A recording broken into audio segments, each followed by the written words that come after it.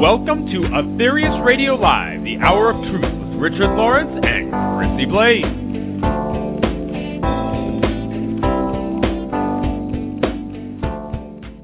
And we certainly do appreciate your kind attendance today. It is 1 p.m. Eastern Time in the United States on the 15th day of January 2013, and you are tuned into Aetherius Radio Live.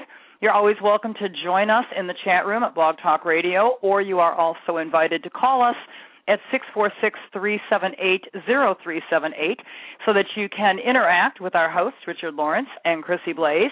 And without any further ado, on the topic of the Aquarian Master, Dr. George King, I give you Richard Lawrence and Chrissy Blaze. Well, hello. Welcome to Aetherius Radio Live. Hi, Chrissy. Hello, everybody. Welcome. Hello, Richard. Hello, Annette. Thanks for the intro. We're pleased to be talking about this, I think it's true to say, probably Richard's and I's favorite topic. It is, because I think really we were so fortunate to know a real, genuine living master. And I think it's very important to stress in this day and age that so many people use that word, don't they, Chrissy, a master? I know. It's a very common word now. You can be a master of this and a master of that. And I think the true connotation of the word is, or the true meaning of the word is lost. Yeah, it's got devalued, and really he was absolutely a pure and living demonstration of really what mastery is in this day and age. But at the same time, a very radical one. He wasn't of the old, although he was a yogi, he wasn't sort of dressed in robes and of the sort of persuasion of detachment and dropping out and so forth. He was totally focused. He was a Westerner. He knew what was going on. He wore modern Western clothing and lived the life. He knew about technology. He was very, very familiar with technology, and he was very focused on actually rolling his sleeves up and getting things done for the world as a whole. Yeah, absolutely. He was definitely a master for this age, this Aquarian age. And because of that, because he came at the beginning of this age, he was ahead of his time. And, you know, if you look back in history at people who are ahead of their times, they're never understood in their time, or only by a handful of people. And this is why I think the world hasn't yet really come to know him. And this is what Richard and I are hoping to help you to do today, to get to see a little bit about him, to understand a little bit more about this amazing, absolutely incredible man and master.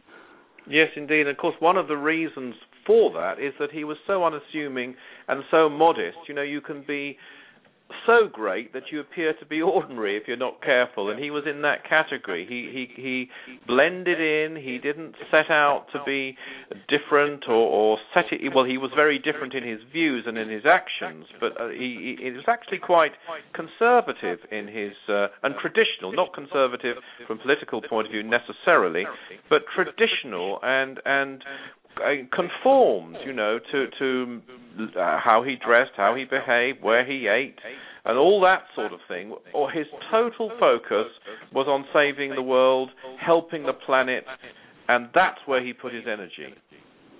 Yeah, I mean, his mission was so fantastic, and I hope the listeners will continue to listen, because in the weeks and the months ahead, we will just scratch the surface, really, of what this one man achieved and set into motion for the future on this planet. I mean, it's so incredible that I think, you know, it is so incredible that most people can only grasp a little bit of it because it's so great, but we will try and do that. And as I say, he is very much a forerunner of this age, if you like, and he was, from an astrological point of view, the Aquarian age is ruled by two planets, and I always think this is very interesting, if I can just throw this out. One is the planet Saturn, which is a very, very evolved planet, and which brings great wisdom and maturity to the individuals, astrology affecting us individually. And the other is the planet Uranus, the planet of revolution and revelation, revolution in a positive sense, a revolution of thought. And he embodied these two principles in his life and mission, which is very interesting to me, because many people who claim to be, of the New Age, they miss out on the important aspect of Saturn, which is tradition, the good tradition that Richard mentioned he upheld, and the great maturity and the great wisdom. And on the other hand, the great the science, the revolution in thought, the revelation, and so on. And he really did embody these. And I think any group or any organization or any person that claims to be of this age, this Aquarian age, they really have to embody these different aspects. So this is a good litmus test, I think, for, is this a person I really want to, or is this an organization I'm really interested in spending my time learning from or joining? Indeed, and he was an impeccable man. He was everything that he taught, he was. He absolutely practiced what he preached. He led a pure and a driven life. He worked harder than anyone I've ever heard of, never mind met. He worked all the time, right up to the last week of his life. He was still in action, and I was lucky. I was in touch with him every day for 20 years, pretty much, either on the phone or in person. And over that period, I know, as do others, that he lived absolutely what he taught. Yeah, absolutely. I think people can, they can disagree with him. They can criticize us for what we do or what we believe. They have every right, if they wish to differ, but they can't question his integrity or his complete commitment and demonstration of what he taught, because that was just a fantastic living pattern in front of us. And we're very lucky in that respect, because not all spiritual leaders do fall into that category. I certainly don't want to name names, but I have over the years met a number of people who've had to, come to find that some of their leaders or gurus that they follow weren't everything they profess to be. Now, I want to put a warning in here that rumors can also be spread around, and gossip, which is completely false. So it doesn't mean just because you've heard some gossip that gossip is true. But there are certain cases where, either through money or through other forms of behavior, spiritual leaders have not lived up to what they taught. They may still be good people, by the way, who did much good. But in Dr. King's case, he was everything he said he was. He lived a pure and impeccable life. I believe throughout his life, from the experience I've had and the conversations I've had with him, he really demonstrated and lived the true spiritual path, as well as Chrissy was saying, the Aquarian path in these days. Absolutely, and I have to say that Richard was a very, very close student and friend for, over 25 years, was it, Richard? It was really, and yes, it was a tremendous honor. And, with someone like Dr. George King, who was so advanced, and we're going to try and explain as the program and future programs develop just how advanced he was, and is, of course, because although he's physically passed on, he's still very present indeed. There's always a problem and a difficulty in being a friend from his point of view, because obviously the gulf between him and people like myself is so vast. He was so advanced, so knowledgeable, so wise, had so much spiritual experience. There was always the danger that, I couldn't necessarily relate to, understand, and if we were having conversations, and I was privileged to have quite a number of spiritual conversations with him, that, I wasn't keeping up, and if we weren't careful, it would become a lecture rather than a conversation, which wasn't fair on him. So, however, having said that, yes, I was one of those who was privileged to be among his friends and to know him very well. He always surprised everybody, even his closest associates, even his dear wife, who I spoke to last night. No question about that. And, as I look back, Chrissy, over what is it now? It's 15 years since he passed on, just a bit more than that. I now, pretty well every day, I think of something that he did or that he said that was so right that I can see what he meant now. That's what he was doing. He was just so way ahead of us all. Yeah, one thing I think listeners may be thinking to themselves, I wonder how you and I sort of came to meet Dr. King in the first place. I know for me, certainly it was a fascinating journey of searching, which led me to him. Through many different philosophies and religions, but you have some very interesting stories yourself, Richard. And, talk about yours, though, Chrissy. That's interesting. Let's hear about your journey. Well, certainly at a young age, I was not interested in having what I considered to be a normal life.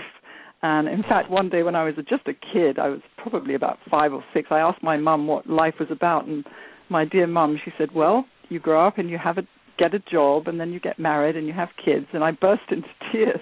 That's all there is. I said, there's got to be more than that. And so from a young age, when I was a psychic child and would see things, fairies in the garden and so on, and Richard's a very we're talking about you, though, too. Chris. We're talking about you. Yeah, and I would, search through my grandmother actually gave me all of Alice Bailey's books, and she used to teach me some of Alice Bailey's teachings. And I was very interested in Theosophy, and I looked into Theosophy, and then I became a Rosicrucian, which was very fascinating. And then from that, I moved through mystic Christianity, Buddhism, and was really on a search.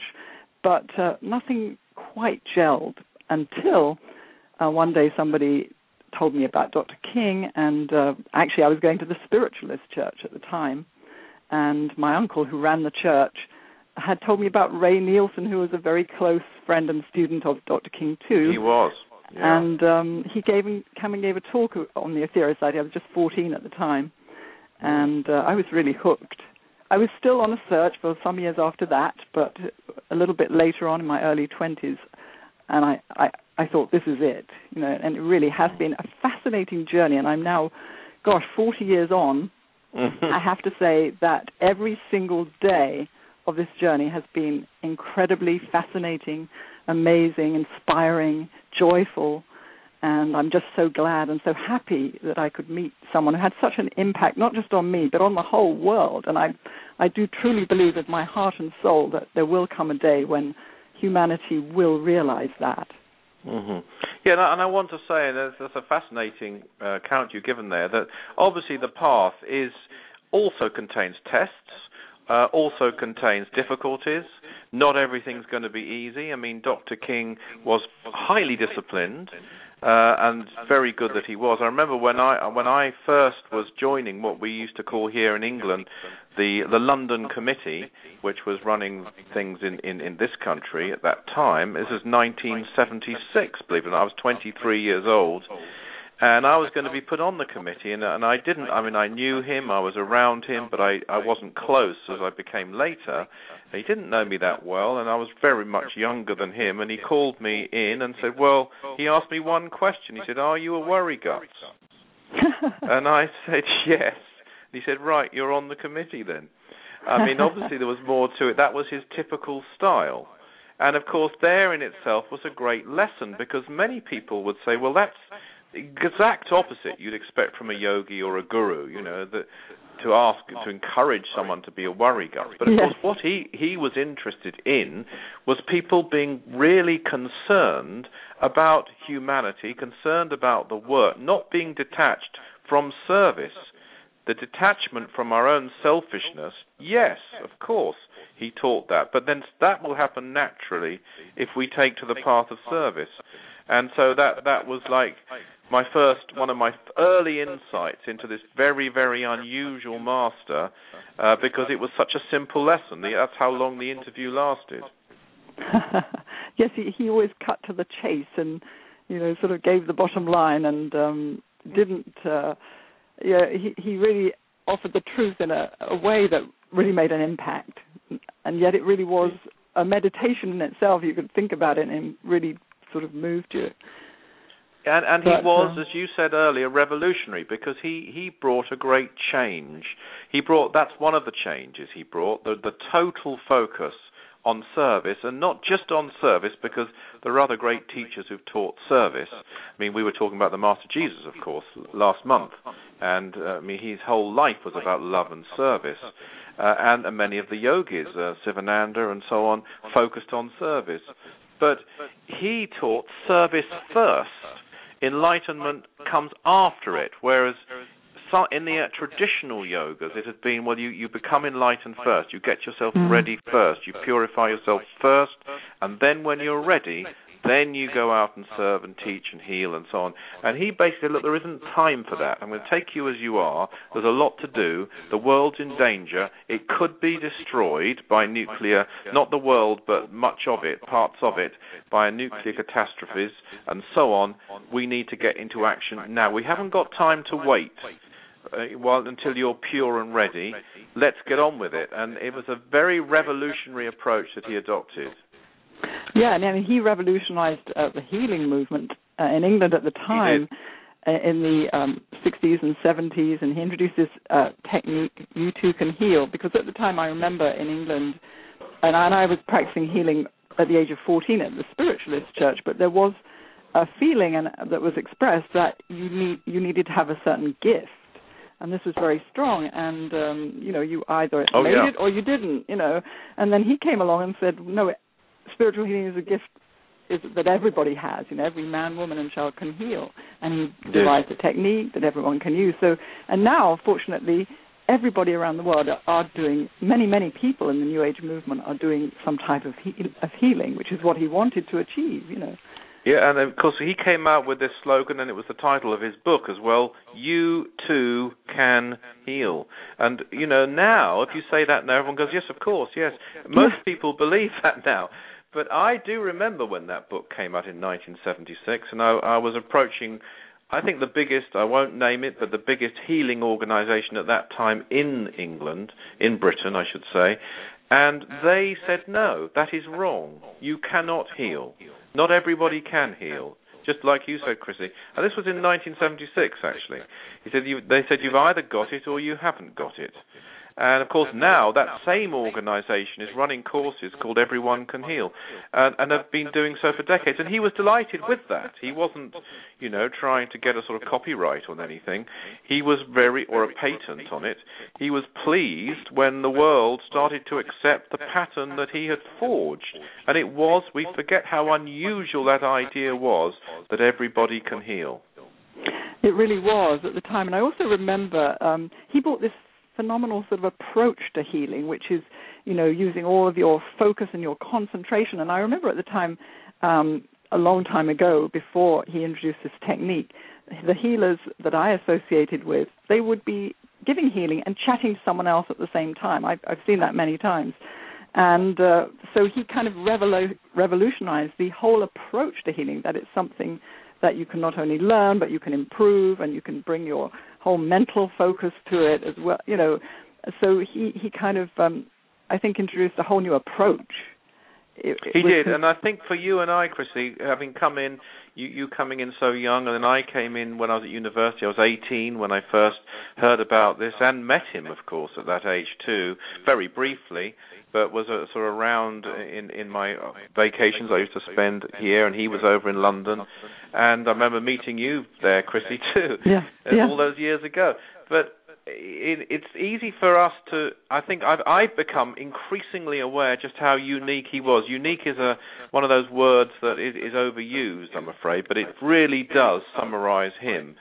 Because some of the things that he taught, because I came across them at such a young age and so on, I almost assumed, well, that must be known elsewhere. And healing is a good example. And even, I think possibly an even better example is his approach to prayer, which is so simple and so effective. And he taught it, and we practiced it, and I know you run it on Body, Mind, Spirit Radio and so on regularly with people with their hands raised, and he explained it, the psychic centers and the chakras.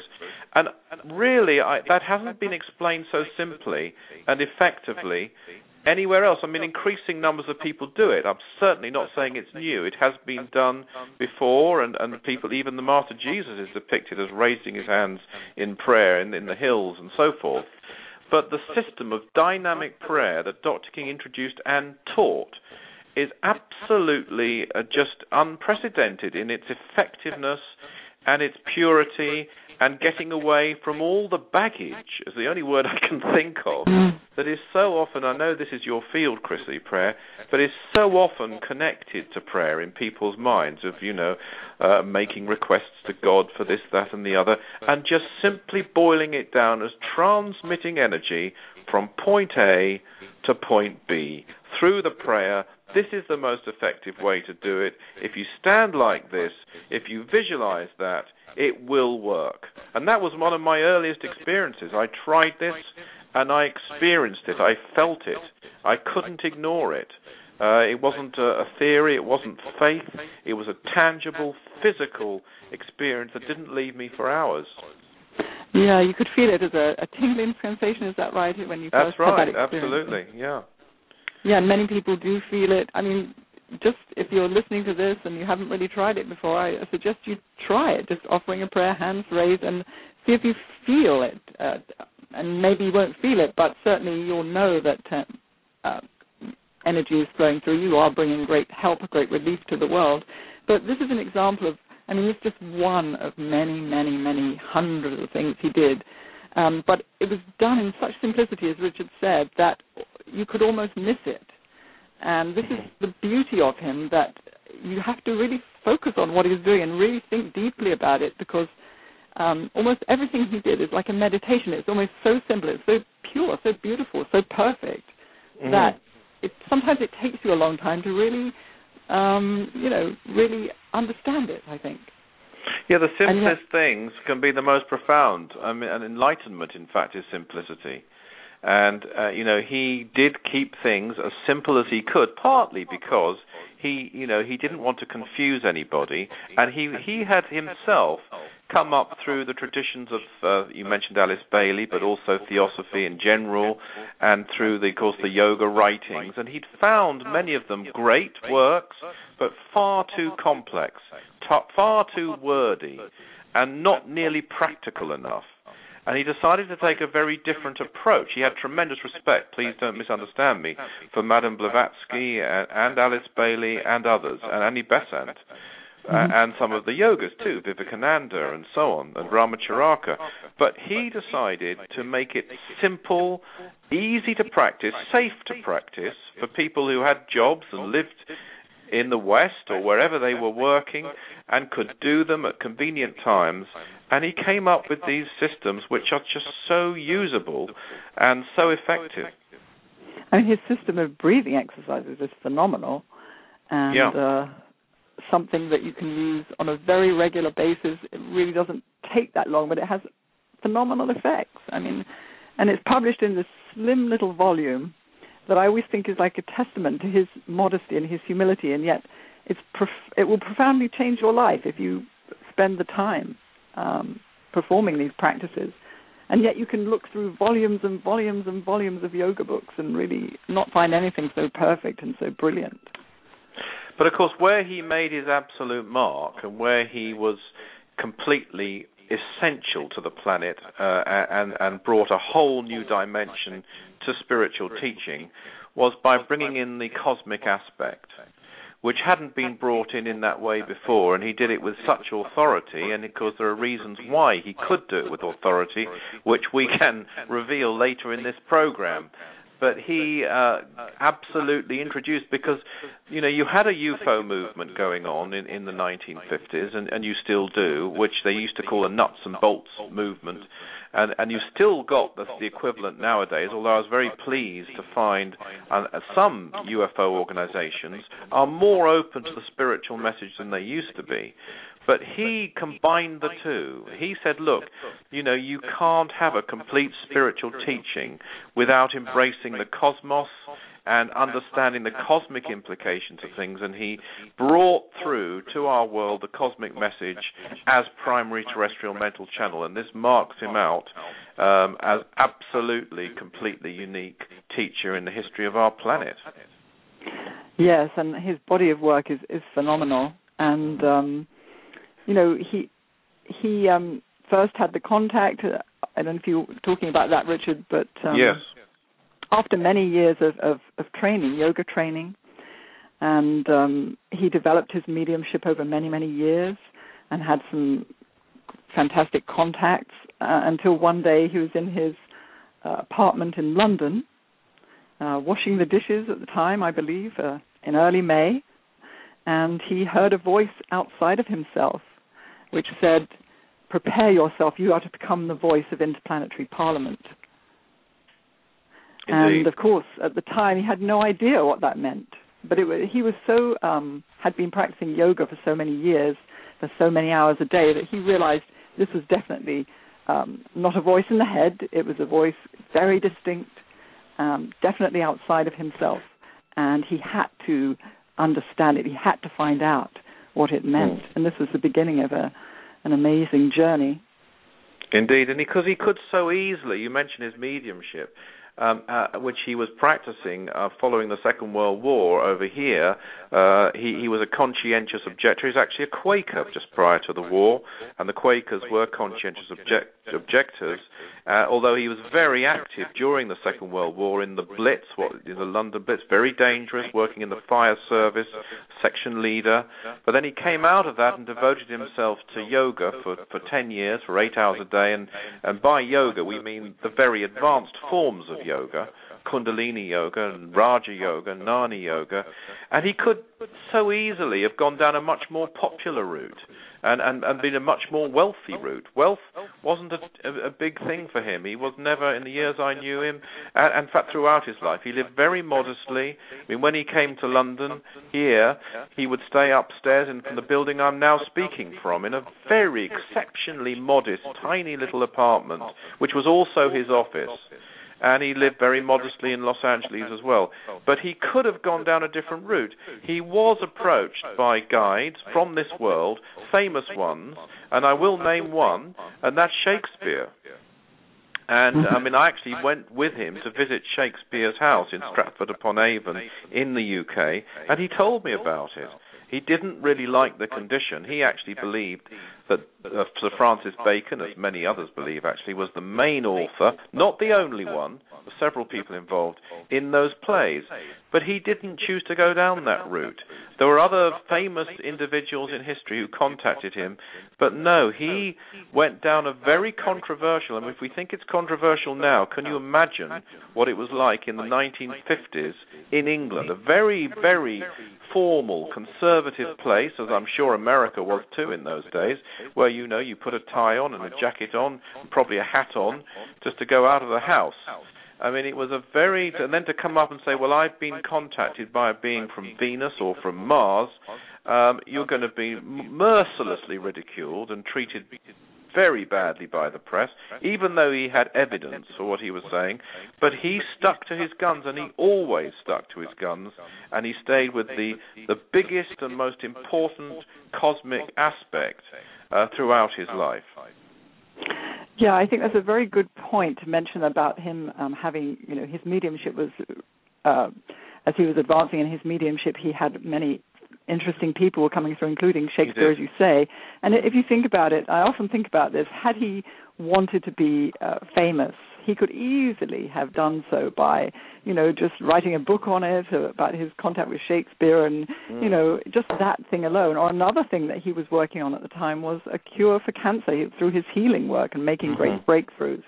And again, he could have become famous, but he did something far greater, far more difficult, far more controversial, and which is so essential for this age in which we have reached out into the cosmos.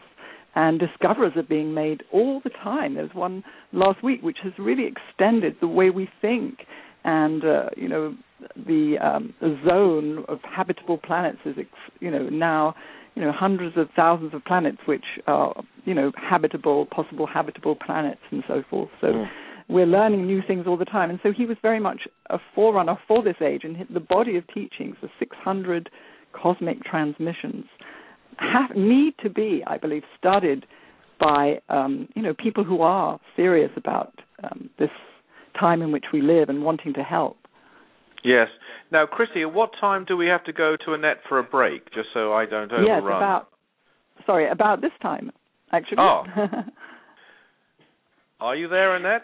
I certainly am. I was just as fascinated as everybody else listening to the conversation. And my question is that beautiful volume you were speaking about, Chrissy, regarding teaching us the breathing. What is the name of that? Oh, there's Realize Your Inner Potential, which was written by Dr. George King and Richard Lawrence. Ah. Well, I was very fortunate with that, Annette, because he was very excited about that book, and actually he wrote the preface to that book on his last, as it turned out, his last birthday on Earth, and I was over there with him, and we worked the whole format of the book out, and half of it was written before he passed on, and I had permission to complete it after his lifetime, and it contains many of his writings in it. It's his concept, not mine. I was privileged to be his co-author, and yes, that book, Realize Your Inner Potential, is available. We have a DVD version of some of the practices as well, if people are interested, both in America and Britain. Well, fantastic. Well, I'll greatly appreciate that. I'll mention it again during the break, give the two of you a chance to relax and maybe converse a little if you like. And thank you so much. We will return momentarily to this presentation of, oh my God, Aetherius Radio Live. We so do enjoy it. Absolutely. Aetherius Radio Live is broadcast on the third Tuesday of every month, live, as we say, from 1 to 2 p.m. Eastern Time here in the States. Please check your own time zones for the adjustment. We'd like to invite you to a video evening being held in London on the 23rd of January, celebrating the anniversary of Dr. George King's birth. This will be a fabulous presentation, again, held in London, England. We'll give you a phone number, which you can contact them, 020-7736-4187. 020-7736-4187. We also invite you to services throughout the United Kingdom and Europe, and Africa as well, on Sunday the 27th of January to celebrate not only the vision of Dr. King, but dedicated to Dr. George King, again, in the honor of his birth. And you can find out more about that by going to aetherius.org or Richard Lawrence's site, richardlawrence.co.uk. And we invite you to pick up on two fantastic books, the fantastic books that were co-authored by Dr. George King and Richard Lawrence. They would be Contact with the Gods from Space, as well as Realize Your Inner Potential. Realize Your Inner Potential and Contact with the Gods from Space.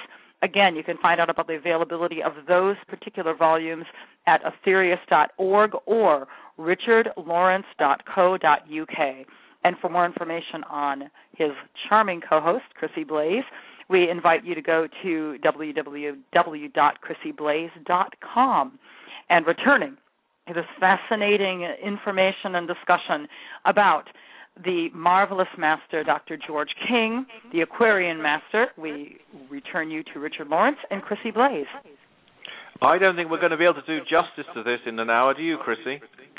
No, I don't actually. I mean, we haven't even started yet, so I think we'll need a part 2 on this one, and I think the next show is going to be a continuation because we're just scratching the surface here. Yeah, absolutely. That's a great idea. Let's do part 2 next month, shall we? Let's.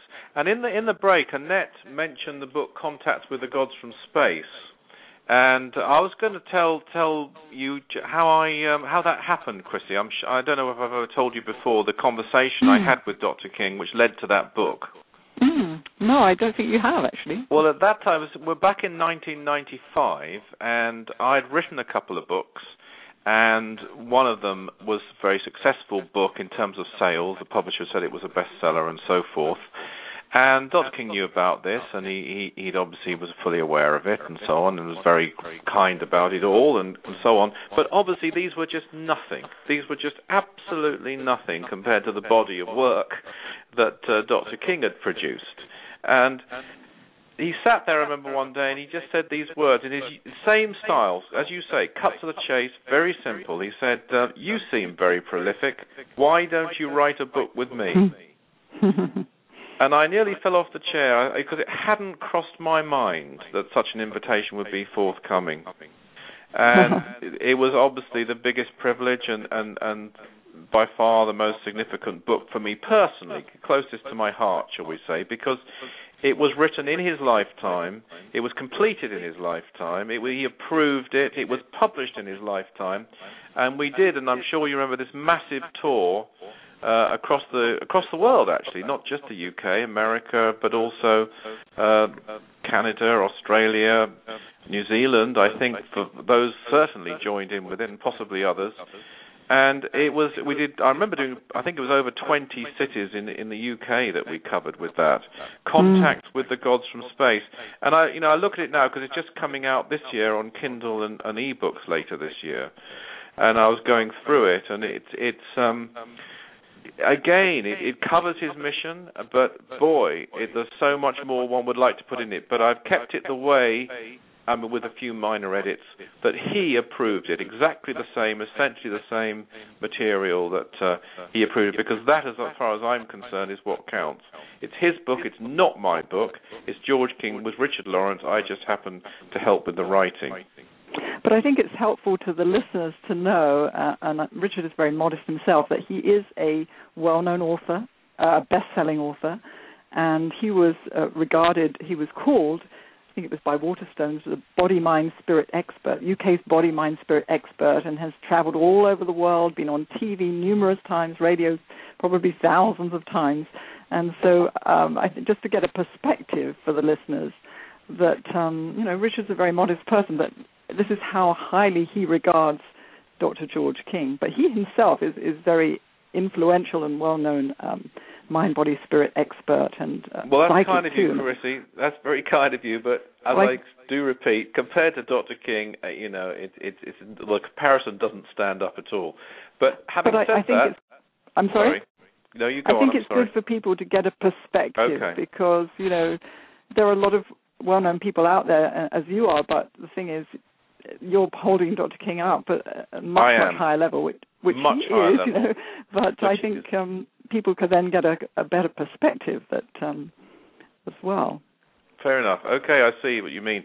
But as far as Dr. King is concerned, the book came out, and it's still out. It's available to people if they want to get it, and it does describe broadly, his mission, and that's what he was interested in. His mission. He didn't want that to go into his personal life. Although at some later date, work is underway on a biography that will come out at some point in the not too distant future. But in the meantime, Contacts with the Gods from Space is the book which gives you the whole of his mission, and because I was able to write it with him, and it's a combination of the two of us, it does a bit more justice because he was so modest about himself. But there is really one thing that isn't said in that book, but I hope will be said in a new edition of it when it comes out on ebook and Kindle, and that is that who he really was, because while he was alive, he wasn't willing to reveal it. He didn't wish to reveal it. And I think we can now reveal, and I think we should reveal, Chrissy, exactly what Dr. King was. What do you think? Absolutely. I think this is the time, and this is the show. Then let me have the honor of doing that, or would you like to do that? Oh, no, please go ahead. Okay. Well, Dr. King, dear listeners, was actually a cosmic avatar in his own right. And we've talked before in this program about cosmic beings who've come down to Earth and lived in ordinary Earth physical bodies, the Master Jesus, the Lord Buddha, Sri Krishna, one of the greatest of them all, and many others, Lao Tzu, Confucius, and so on, Sri Patanjali. And they always kept their identity hidden. They didn't reveal it. I think it was very clear, and you can see why. For example, Christianity sees Jesus as God itself. I mean, obviously, he wasn't God. He wasn't even the one and only Son of God, but he was a living God, that's for sure. And we are now revealing that Dr. George King was also one of these cosmic avatars who came to Earth in an ordinary Earth physical body to perform a very, very great mission himself. And suddenly, when you start to realize that, everything falls into place. It's something he would never reveal while he was alive, but now we can. Yeah, thank you so much for sharing that, Richard. I think it's very important that people know about that. It was true. It's he had the marks of this greatness, this great cosmic avatar that he was for this age, and I think too. And one thing you said earlier, not on the show, which was interesting, he brought through himself a body of wisdom and knowledge and predictions from these great cosmic avatars. 600 of these, which are being stored and published for posterity. But Richard mentioned earlier that Dr. George King was himself a walking transmission because his own body of teachings were phenomenal. And it's very interesting, yes. Because, I mean, we talked, I think it was last month, a little bit about the 12 blessings. And, The 12 Blessings is just this most wonderful, wonderful book, and I think the greatest religious practice really we can do now from a karmic point of view as an observation, as a sending out of power to certain particular specific sources. And, you know, he gave his commentary on this, and it's available on DVD. People can listen to it. I was listening to one myself this very day, and he does give his own stamp. He does explain what the Master Jesus was saying in the 12 Blessings, but he also gives completely unique teachings of his own in there, which are coming from him, because he was indeed himself a cosmic avatar. Which is another mark, I think, of his tremendous humility, that he was bringing through himself these transmissions and never once mentioning his own status. Mm-hmm. But that became very, very apparent to those around him. Yes, it did, because, you know, he didn't think like human beings on this earth think. He had his own psychology. I was going to say an alien one. I'd say we're probably the aliens. And goodness me, something we should really focus on, how terribly alone he must have felt. Because can one imagine sort of going into, I mean, a comparison which has been made for one of these great cosmic beings coming down and living among us is one of us going and living in a pigsty. Absolutely. You know, they leave their spiritual homes, they leave their spiritual brothers. They come among us, and although, yes, in the case of Dr. King, he did have some followers, and he was good enough also to say some of us were his actual friends, he still had a different approach. He didn't look at life in the way that we did. He looked at it in a much, much greater way, a much, much more selfless way, and it must have been so difficult. I was thinking about a comparison, and this is a very mild comparison, but if you can imagine living in a wonderful community, just a wonderful place with everything you need in it, and wonderful, loving people all around you, engaged in the occupations that excite you and thrill you, whether it be science, whether it be sport, whatever it might be, and then suddenly you're taken away and dumped as a child in a sort of really depraved area where there's violence, crime, I don't know, drug abuse, dirt, slime, whatever it might be, with people who are filled with hate and jealousy, and the contrast, you go straight from one to the other, might give people, and that's mild by comparison, some little idea of how it must have felt every day for him to be bombarded, even by his closest people actually, with these lower vibrations and lower energies and thought forms. Yes, a highly, highly sensitive individual, because you just have to look at this planet, you know, and the vast majority of people on this planet are not sort of evil people, but look at the history of this planet. It's bloody, and it's most people are pretty apathetic, and, you know, terrible things. Well, yes, I agree. And he was here because he wanted to help us to change, and he wanted to bring his great global healing missions, which he did, and which we're still continuing. He wanted to bring through this great body of wisdom, which can change us if we read it and study it and allow it to change us. And he really deeply wanted us to change, to improve, to realize that we are gods in the making. Indeed. With every breath he took, with every second to him was precious. That's another thing he instilled in us, wasn't it, Richard? Mm-hmm. How precious time was. Yes. And talking about the environment that he found himself in and the world he found himself in, which he'd volunteered to come to, of course. But nevertheless, I mean, there were certain things, I'm not saying he couldn't understand them, because in some ways he understood us better than we understood ourselves. But it was jarring, it was shocking. And one of the things, I think, from my experience, that he found hard to relate to, was the fact that people might believe in something and agree with something, but not live it. You know, they would say they cared, they would say they believed, but they wouldn't do anything about it much. They'd carry on in an indolent way. To boil it down, and this is my word, not his, they were bone idle. They were lazy. They didn't sort of roll their sleeves up. Because where he was coming from was, okay, if you understand what the world is like, you understand what the need is, what else are you going to do other than roll your sleeves up and unconditionally surrender yourself in service? Absolutely. And most people don't do that. Even good people, they don't go that far, and that was alien to him too. Absolutely. That's what he was all about. He was about the work. He was about the service. He was about getting down to it. And he was a leader from the front, wasn't he? I mean, Totally. Everything he taught, he did. He was very honest. I mean, he used to say it was his Yorkshire background, Yorkshire being a part of England in the north, where people are known for speaking bluntly, and I'm sure that did rub off on him. But I think it went way beyond that. I think that was his whole nature anyway, to speak the truth. He'd rather somebody did that than was very, very nice and all the rest of it, but didn't really come out and say what they thought. And you didn't have to guess, he didn't play games with you. You knew exactly where you stood. Sometimes it was painful because it was the truth, but you knew exactly where you stood. Absolutely.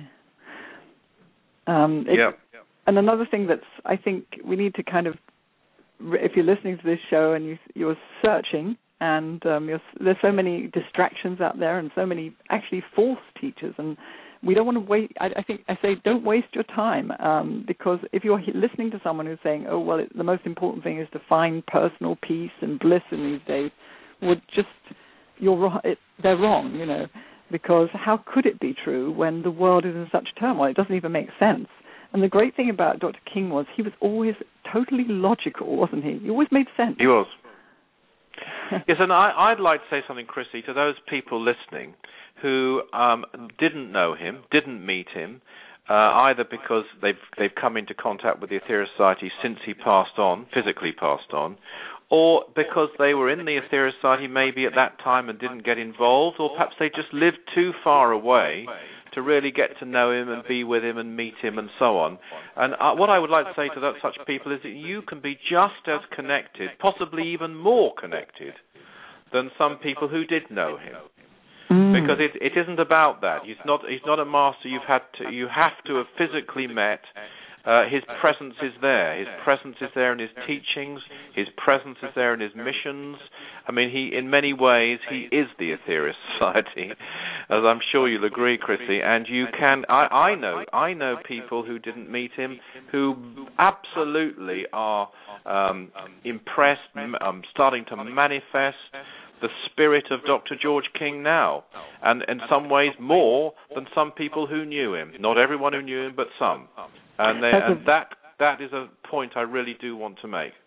That's a very important point, and you could almost equate it with Christianity, because at the time, the people around Jesus were quite few, were they not? And yet Indeed. Today, the Master Jesus is still affecting and changing the lives of millions of people.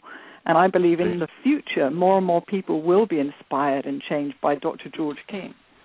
Yeah, and of course St. Paul himself didn't physically meet the Master Jesus. He was impressed by him, as we're told, on the road to Damascus. But he wasn't among his physical following. I mean, after all, the Master Jesus was 33 at the time of the resurrection, I believe. So, he didn't meet so many of them. So it's a very important point. I don't want this just to be like you and I chatting about our recollections and how aren't we lucky we knew him. That isn't the spirit of this at all. What we're trying to do is say Dr. George King is among us now in his presence, in his energy, in his legacy, and you can connect with that and you can be part of that. And if you choose, as some of us do, he can be your master, and that's an incredible thought. Yes, and he left behind a legacy which we have the responsibility of running into the future. That's we, humanity, all of those who wish to help, and who are able to help through missions like Operation Prayer Power, which you can come along and join together with others of like mind and send out great light and great love and healing to the world through this combination of technology, of science and spirituality, a mission that he invented that everyone can participate in. Yes, you don't have to be a member of the Aetherius Society. You can be actively involved in other beliefs systems, if you wish. We're not a dogmatic, one and only way organization. You can still come if you choose to, and people do, who aren't members, some of them, and they join in with Operation Prayer Power. But, Chrissy, I just did want to say one thing, because we're getting towards the end of our hour. It's amazing, isn't it? Now, I don't know if it's amazing to others. It might seem like hours and hours to others, but to you and I, it goes in the flesh. But I just wanted to say how nice it is to have you in the country, because you're just down the road from me now, aren't you? You're down in Surrey, aren't you?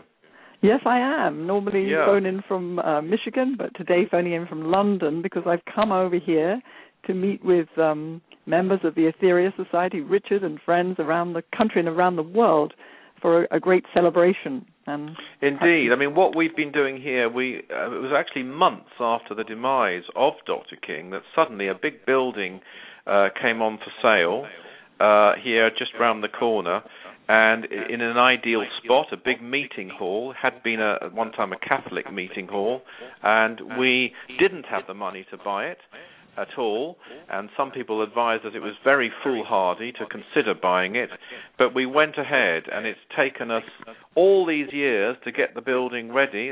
That's what is that, 14 years or something since it actually was purchased, and now it's ready, and we have paid off the bills, and it belongs to the Etheria Society, and we're opening the temple on Sunday, and we've chosen this time particularly because, and it's not the best of times, I must admit, and it's great that people like yourself and others have flown in. I know people are coming from Canada and America, Africa, parts of Europe, and it's very difficult weather. We've had a bit of snow here and so on. But it is the time of Dr. George King's birth, and that's why we picked it. He was born on January the 23rd, 1919. And we're going to be actually on that day, January the 23rd, not 1919, but next week, holding a special video evening with a brand new premiere video production about his life in our building here in London, in Fulham. And if people are interested in this, they can contact us. And then on the following Sunday, we're having a special service in honor of his birth.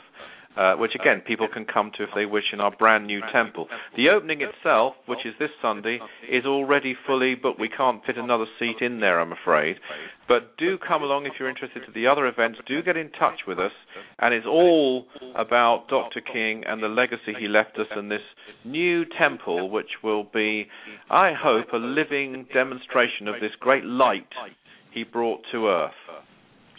Yes, and many, many congratulations to you and everybody involved in bringing that about. I know it's been a long and expensive and difficult job, and it's a great testament. Thank you, and thank you for coming.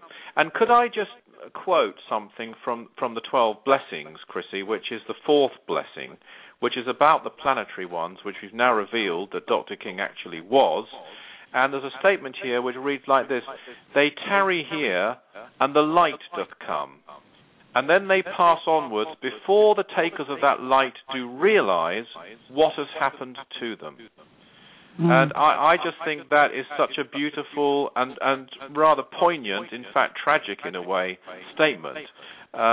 Even those of us who knew him well, I don't think we realized, and I know it's dawning on me slowly, just what a light we'd taken from him and what he left us with. And it applies to people all over the world, and it applies to the world as a whole.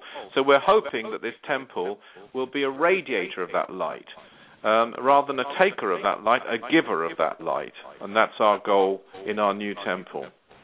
Oh, that's wonderful. Very wonderful. And the people in London have a great opportunity of coming along, and I know you'll hold many, many activities there, services and lectures and classes. We will, actually. It's interesting you say that, because we've got a brand new, it's hot off the presses yesterday, program of lectures and workshops, the first ever program of lectures and workshops in the Aetherius Temple, as it's called, as indeed your temple in Michigan is, and this name, the Aetherius Temple, is the one we use in LA, in Barnsley, in New Zealand, and so on. But in our temple here, we've got a program of lectures and workshops, and we've got free programs available to people who want them, and we're starting that from April onwards. And I thoroughly recommend it, as well as we give healing. We're going to start giving healing there regularly. Certainly, I think the last week of January we'll be doing healing in there as well. And it's quite convenient. It's near the Parsons Green Tube Station, right? It is. On Kelvedon Road, is that correct?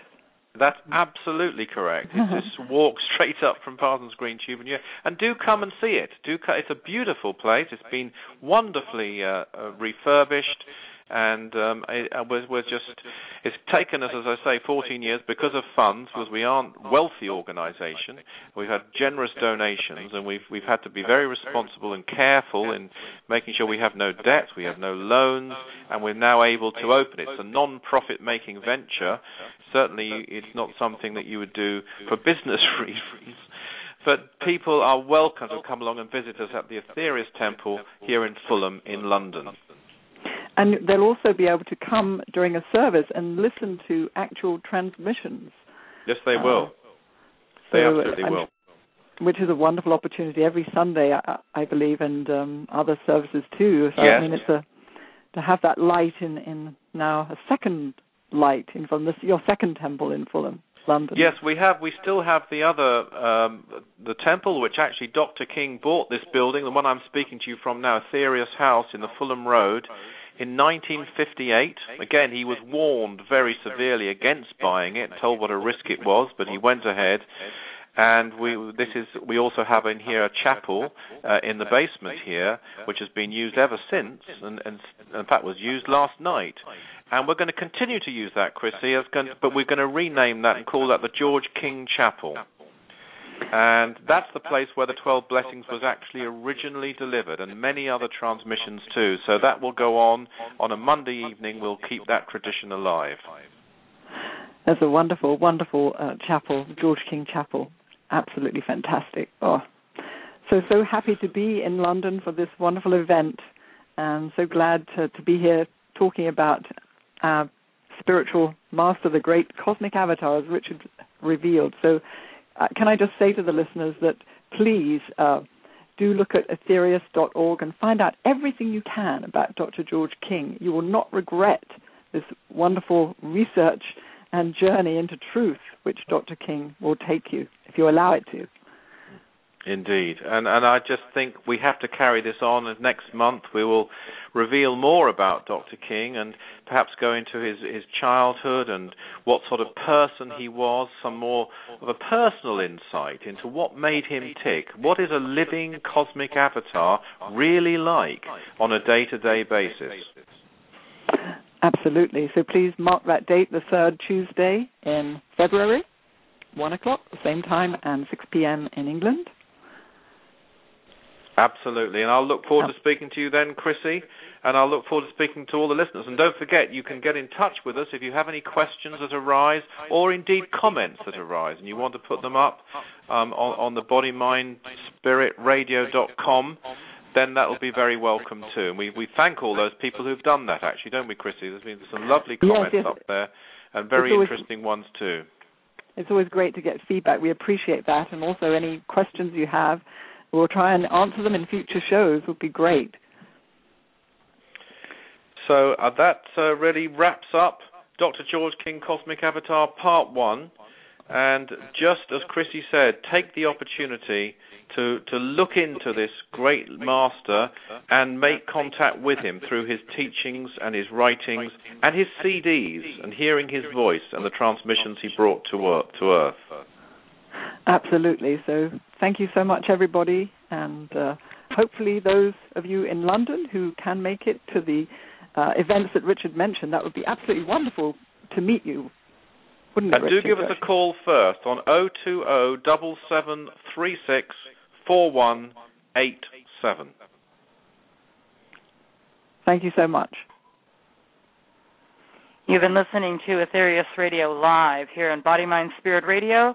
The presentation comes to you on the third Tuesday of every month, 1 p.m. Eastern Standard Time. Again, you can check your regular local times for the specific times you've got. We also invite you to tune into the archives, which are available at bodymindspiritradio.com, sort of bring yourself up to date on all of the wonderful programs that have already been placed there for your listening pleasure and enjoyment. We do guide you towards aetherius.org, a fabulous site for all the information on Aetherius Society information, richardlawrence.co.uk, as well as chrissyblaze.com. And we look forward to part 2 of this fascinating topic, the Aquarian Master, Dr. George King, when we return again in February on the third Tuesday, live here at Body, Mind, Spirit Radio.